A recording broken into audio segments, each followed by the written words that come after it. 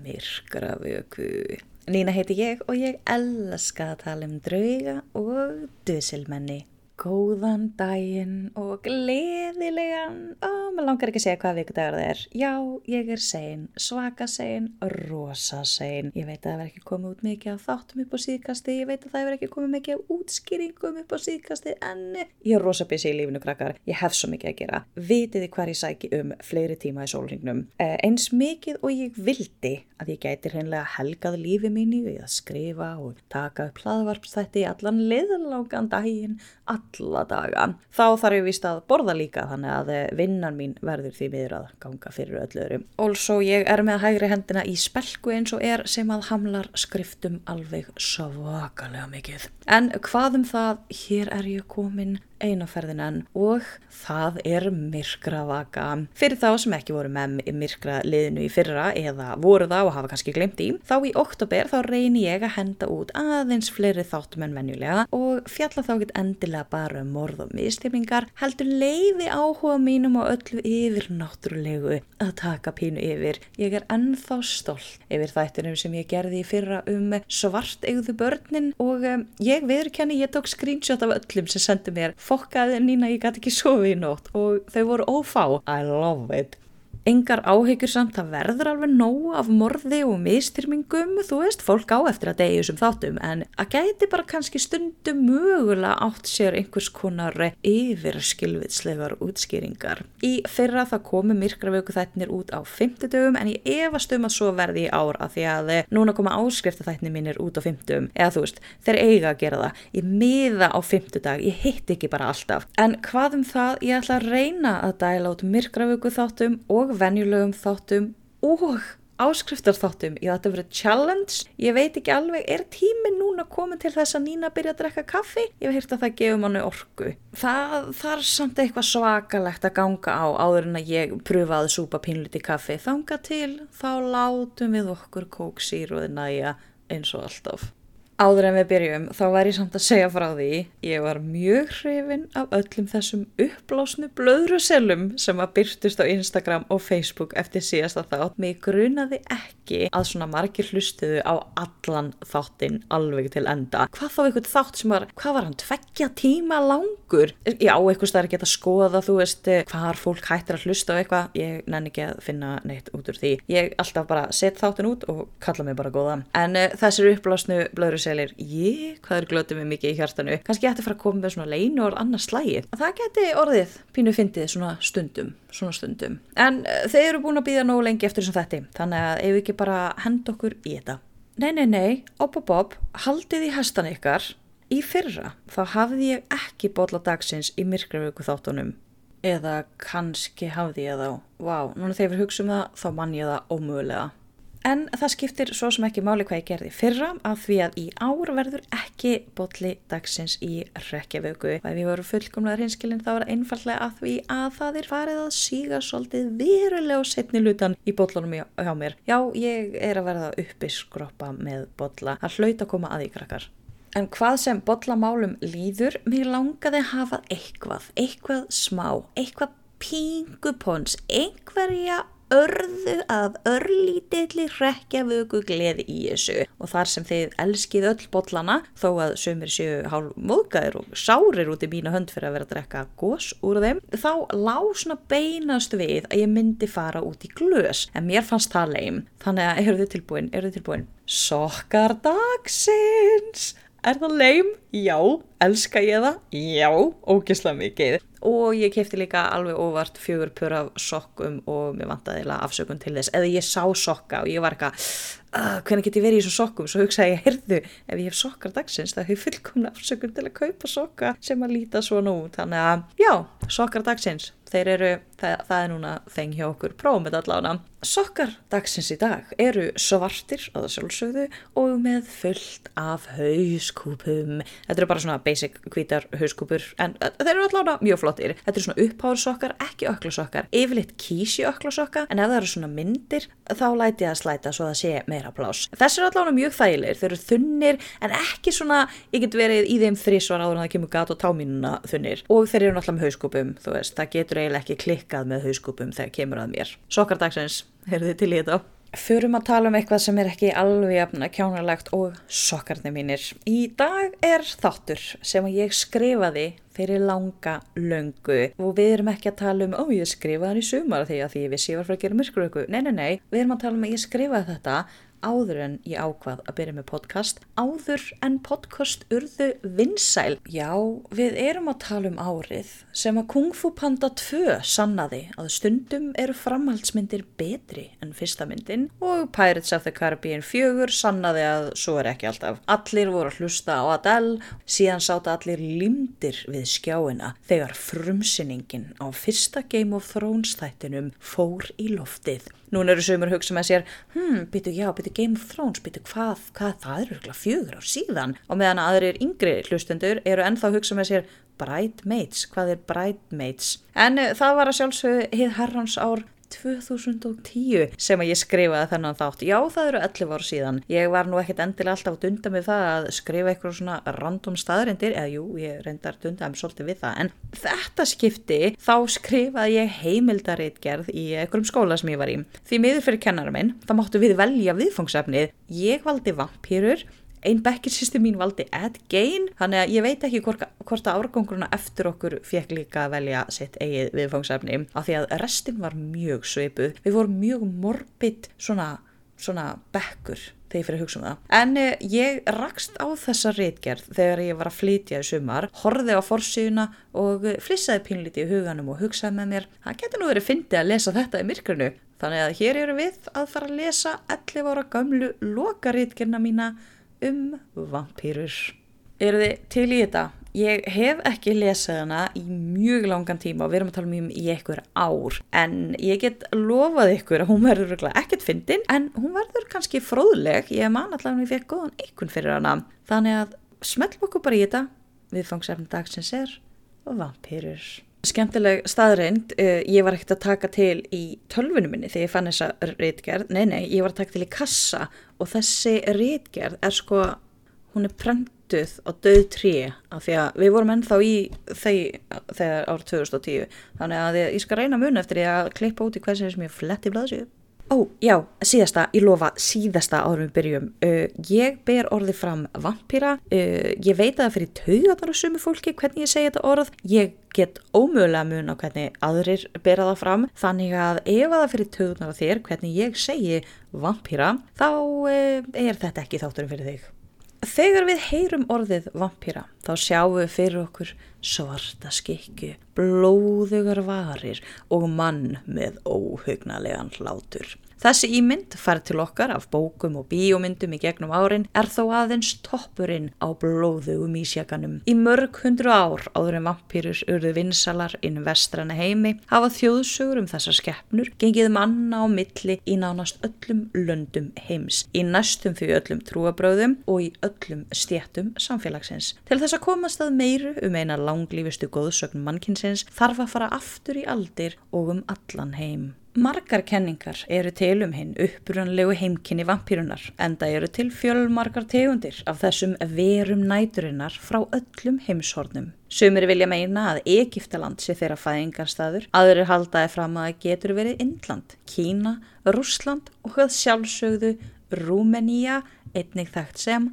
Transylvania. Sú kenning sem nýtur mestar hylli sú að vampíran komi upprunalega frá Slóvakíu, þar sem vampíru sögusagnir eru stór partur af þeirra hefðum og þjóðsögum. Fræðimenn get ekki einsinni komið sér saman uppruna orðsins vampire, íslenska vampíra. Vinsalustu kenningarnar eru að orðið sé dregið af litáaska orðinu vemti, að drekka, og eða tyrkneska orðinu uber sem þýðir norn, en það eru nú samt ekki allir sammála það. Ein elsta sagan sem til vampíru hinn kínverski Yang Shi sem átti að hafa hæfileikan til þess að drepa fólk með því einu að benda á það og síðan drekka úr þeim blóðið. Aðrir vilja samt meina að vestræn blóðsugumenning hafi ljáð honum bláþorstan seinna meir. Í Indlandi að sjálfsögðu Kali, hryllileg gyðja úr hindútrúnni sem dimm á að líta, hefur vígtennur, sést iðulega í kirkjugörðum og hefur smekk fyrir blóði. Ein elsta sagan samt af Lilith. Lilith fyrri og minna þekkt eiginkona Adams og eiginlega fyrsti feministinn því hún braust úr aldingarðinum eftir rifrildi við Adam en hún vildi ekki vera undir honum í kynlífi. Þessi uppreisnar kvensa hélt áfram að brjóta allar reglur. Hún hafði mök við djöfla og dýr og gatu með þeim hundruðir barna. Guð ákvað að refsa henni Lilith með því að á hverjum degi skyldi 100 barna hennar sem voru smádímónar og allskyns kvikindi deyja og hverfa. Lilith beindi því allri reiði sinni að öðrum börnum, sérstaklega unga börnum fólksins, en hún réðst á þau og saug úr þeim blóðið. Þrátt fyrir að upprunin sé óljós augljóst að blóðsjúgandi verur hafa ávallt vakið hrylling meðal mannfólks. Til eru sögusagnir frá öllum heimsins hornum slíka vætti sem eiga, þrátt fyrir að útlit, hegðun og hefðir geta verið margsorkonar, ýmis persónueinkenni sameiginlegt. Þær rísa upp úr gröfum sínum, nærast á öðrum til að fá úr þeim lífsorku og veikja með því fórnarlambið, eru ódauðlegar og hafa yfirleitt vald yfir einhverju eða einhverjum. Í Brasilíu Jaravaka sem birtist yfirleitt eins og snákur sem drekkur mjólk jafnt sem blóð úr sofandi konum. Forngrikkir höfðu Lamia sem var kvenkynsvampíra, yfirleitt hálf mennsk og hálf dýr sem át fórnarlömbin eftir að hafa fyrst tæmt þau af blóði. Rakshasa kemur frá Indlandi. Þeir voru ýmist í formi mannveru með dýrsleg einkenni, klær, skásett kattaraugu og svo framvegis, eða dýr með mannleg einkenni, hendur, flatnef og þess áttar. Þeir voru iðulega í tígristýraham og drukku blóð fórnarlamba sinna áður en þau átu þau. Asasa Bonsam voru í Vestur Afríku. Þeir virtust mennskir nema að þeir höfðu tennur úr járni og króka í stað fóta. Þeir sátu í trjám og biðu eftir að fórnarlamb gengi þar undir svo þeir getu krækti í það með fótakrókunum sínum. Skotarnir trúðu á Búvashi sem voru einhvers konar illir álfar. Þær birtust sem ungar og undurfagrar konur og dönsuðu við karlmenn þar til þeir voru svo að niðurlotnum komnir af þreytu að álfarnir gátu gætt sér á þeim og þeir gátu enga björg sér veitt. Meira segja við á Íslandi höfum okkar sögur. Mörur heimsækja fórnarlömb sín á nóttunni þegar fólk sofandi og situr á brjósti fórnarlamb síns og kremur það hægt og rólega. Maran kemur þó upprunalega frá Slóvakíu en þar drakk hún blóð kramda fórnarlamba. En hvernig urðu þessar myrkraverur sem alltaf voru hræðilegar og oftast ómennskar að þeirri rómantísku, kynþokkafullu og spennandi vampíru sem við þekkjum í dag? Þessar breytingar má auðveldlega rekja til bókmenntana. Þegar The Vampire eftir John William Polidori var gefin út 1. apríl 1819 var hún strax mjög vinsæl og gjörbylti hugsunarhætti fólks vampírur. Höfundurinn tók þjóðsögurnar og breytti þeim í hugsandi, velklæddan, veltalandi heldrimann sem hafði bara þann leiða ávana að nærast á blóði úr fólki. En þó sú bók eigi mögulega heiðurinn á þessari nýju tegund vampíra engin vampíra frægari en sjálfur Dracula sem var til í samnefndri bók eftir Bram Stoker sem gefin var út árið 1897. Dracula hefur síðan þá verið innblástur margra bíómynda og bóka og hefur verið þýtt yfir 40 tungumál. En þróun vampíra í gegnum bókmenntir var nú ekki lokið þar. Árið 1976 kom út bókin Interview with the Vampire sem varð svo fyrsta af bókaflokk vampírur. Höfundurinn Anne Rice tók sig til og bætti við vampírunar fleiri persónueinkennum sem við þekkjum öll í dag. Eins og til dæmis yfirnáttúrulega fegurð, ofurmennskan styrk, hraða og snörpu. Vampírur Anne Rice eru allar fyrrum mannfólk en ekki skrimsli eins og í gömlu þjóðsögunum. Sár þeirra gróa og undraverðum hraða og þær þróast bæði í útliti og afli eftir því sem þær eru lengur til. Árið 2005 kom út bók sem gjörsamlega tryllti heiminn, Twilight eftir Stephenie Meyer. Bókin náði gríðarlegum vinsældum og varð fyrsta bókin af enn sem komið 4 bókaflokki sem fjölluðu allar vampíruna Edward og mennska kærustuna hans, Belle. Höfundurinn bætti þar ennum betur við vampírurnar, strokaði út sum einkenni en setti inn önnur ný í staðinn. Hjá Stephanie Meyers deyr vampíra til dæmis ekki sólarljósi, heldur glitrar. Hún sést í spegli og hver vampíra hefur sinn einstaka hæfileika sem getur verið allt frá því að sjá framtíðina, lesa hugsanir eða einfaldlega vera yfirnáttúrulega falleg. En það samt ennþá Dracula, eins og Bela Lugosi túlkaði hann í kvikmyndinni Dracula árið 1931 sem við sjáum fyrir okkur þegar við heyrum orðið vampíra. Þar sem við lifum á tækniöld með öllum okkar rannsóknum, hátæknibúnaði, vitneskju og almennri skynsemi mætti halda að góðsögnin vampíruna hefði fjarað út. En það akkurat öfugt. Aldrei fyrr hafa vampírur verið jafn vinsælar og nú. Bækur, bíómyndir og sjónvarpsþættir þær eru allstaðar og njóta mikillar hylli. En eru til vampírur? Til fólk sem heldur sig vampírur og lifir sem vampírur. Það aðhyllist ekki lengum köldum kastulum Transilvaníu, heldur næturklúbum í helstu höfuborgum heimsins. Það fólk klæðist svörtu, hefur mishátt settar vampírur innan vampíru samfélagsins, spila mikið hlutverkaspilið Vampire Masquerade og að sjálfsögðu drekkur blóð úr öðru fólki. En það ekki allar að drekka blóð, svo komið hefur fram ný tegund þessarar lifandi vampíra sem nærast á lífsorku eða áru fórnarlambana með samþykki bráðarinnar. Þetta hefur gengið svo langt að helsta upplýsingarit og reglubók nútíma vampíra, The Black Veil, hvetur fólk til þess að drekka ekki blóð heldur hafa aðgát. Það því greinilegt að þessar vampírur hafa engan áhuga því að fá HIV og aðra blóðsjúkdóma og eru því ekki alveg jafn óduglegar og þær voru í gamla daga. Fólk sem ákveður að fara eftir þessum lífstíl yfirleitt fólk sem hefur orðið útundan í samfélaginu og leitar til vampírukúltúrsins sem ber með sér að vera betri en aðrir og æðri lífverur. En með því fá þau einni vini, bandamenn, nýja sjálfsímynd og jafnvel sjálfsálit sem ekki hafi verið áður til staðar.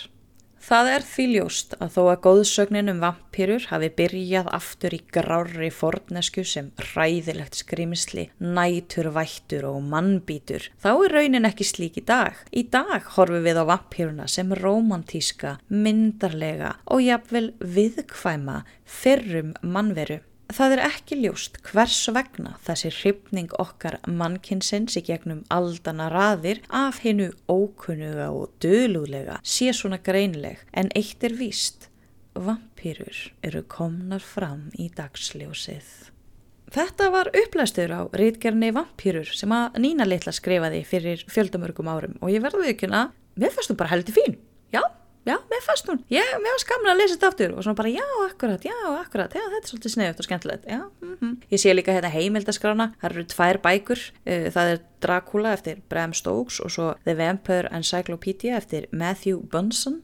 Ég átti þar báðar í hillunum minni þegar ég gerði þessa ritgerð. Þannig að ég þurfti allavega ekki að leita langt yfir skammt til þess að finna heimildir fyrir þessa bók. Nei, ég bara fór upp í bókahillu. Viljið heyra samt smá fun fact sem að var ekki komið í ljós þegar ég skrifaði þessa ritgerð af því að annars hefði ég potið haft það með. Dracula bókin var þýdd þarna yfir á fullt af tungumálum og á íslensku og hún var þýdd yfir á íslensku bara einhverjum örfáum árum eftir að hún kom út. Við erum að tala eitthvað 1 eða 2 árum og það var mjög lengi talið að íslenska útgáfan hefði verið fyrsta þýðingin á bókinni en svo eitthvað svíi núna að reyna að segja að það hafi verið þeir sem voru fyrstir en við nefnum ekki að hlusta ykkur að svíja. En hún var sem sagt þýdd af Valdimari Ásmundarsyni sem kallaði bókina Makt myrkrana. Hún kom ekki upprunalega út sem bók heldur hún kom út í dagblöðum, þess að byrtist bara smá partur í dagblaðinu hverjum degi sem var mjög algengt að gerðist í gamla daga. Það var svona sögur sem tóku mörg blöð þannig að fólk var orðið mjög spennt fyrir söguna og keifti það frekar blaðið. Allavega. Þetta var þýtt sérst eitthvað árið 1900. Það var ekki fyrir en 2014, 114 árum setna sem að komi ljós að íslenska þýðingin á Dracula-bókinni ekki bara öðruvísi en upprunlega, heldur betri. Það talið að Valdimar hafi bara tekið bókina, horta á hún og bara tjöfnlega þetta leiðileg bók, ég ætla bara að edita hana og að bókin sem hann gaf út sem Makt myrkrana miklu betri heldur en upprunalega Dracula-bókinin og núna hún seld sem önnur bók Þannig að þú getur farið og keypt Dracula, bara upprunalegu bókina, eða þú getur keypt Makt myrkrana sem er líka búið að gefa út á ensku, hún heitir Powers of Darkness og þá Bram Stoker og Valdimar skráðir sem rithöfundarnir og það jafnvel kenningar það að þeir hafi verið í einhverjum bréfaskriftum og þetta hafi verið eitthvað svona samstarf á milli þeirra en að Bram Stoker gat náttúrulega ekki lesið íslensku útgáfuna og það ekki að vita hvort að hann hafi nokkuð tímann lesið söguna sem að Valdimar skrifaði eða þú veist, hann skrifaði hann ekki, hann bara klippti hann til og svona þannig að, en já, mér fannst þetta mjög áhugaður upplýsingar. En já, þetta var litla sagan mínum vampírur. Ég vona þið hafi haft gagn og gaman að. Ég veit að þetta svolítið styttra laginu en myrkravöku þættinir eru oft kannski í öðruvísi lengdum en venjulegu þættinir. Ég get sagt ykkur að ástæðan fyrir því að ég var að lesa fyrir ykkur vampírur ekki bara því að vampírur eru uppáhaldsskrímsli mitt og þjóðsagnaverur í öllum algeiminum og að mörur sem ég talaði þarna í byrjun var það sem ég skelfdist mest í barnæsku. Já, það var engin trúðar í skápunum heima á mér, nei, ég var bara skítrætt það að eitthvað möruflikki myndi koma að leggjast á mig og kæfa mig þegar ég var lítil. Það er heilbreytt. Og það var mikið lesið fyrir mig af þjóðsögum sem barn. En ástæðan fyrir því sem ég ákveða að lesta að mögulega koma vampírur eitthvað við sögu í næsta þætti sem verður svo sannarlega morð og misþyrmingar í hinum efnislega heimi sem við köllum plánetuna jörð. Þannig að hver haldið þið að geti verið morðingi sem geti mögulega kannski verið bendlar við vampírur? Ég býð spennt eftir að sjá hvernig þið haldið að ég sé að fara að fjalla á mánudaginn. Ef þið gískir rétt þá ætla ég ekki að segja ykkur frá því samt, það verður að koma svona pínu surprise, en þið getið velt þessu fyrir ykkur í nokkra daga og fram yfir helgi. En ég ætla að kalla gott í bili, ég segi bara velkomin í myrkravöku. Þangað til næst, bye!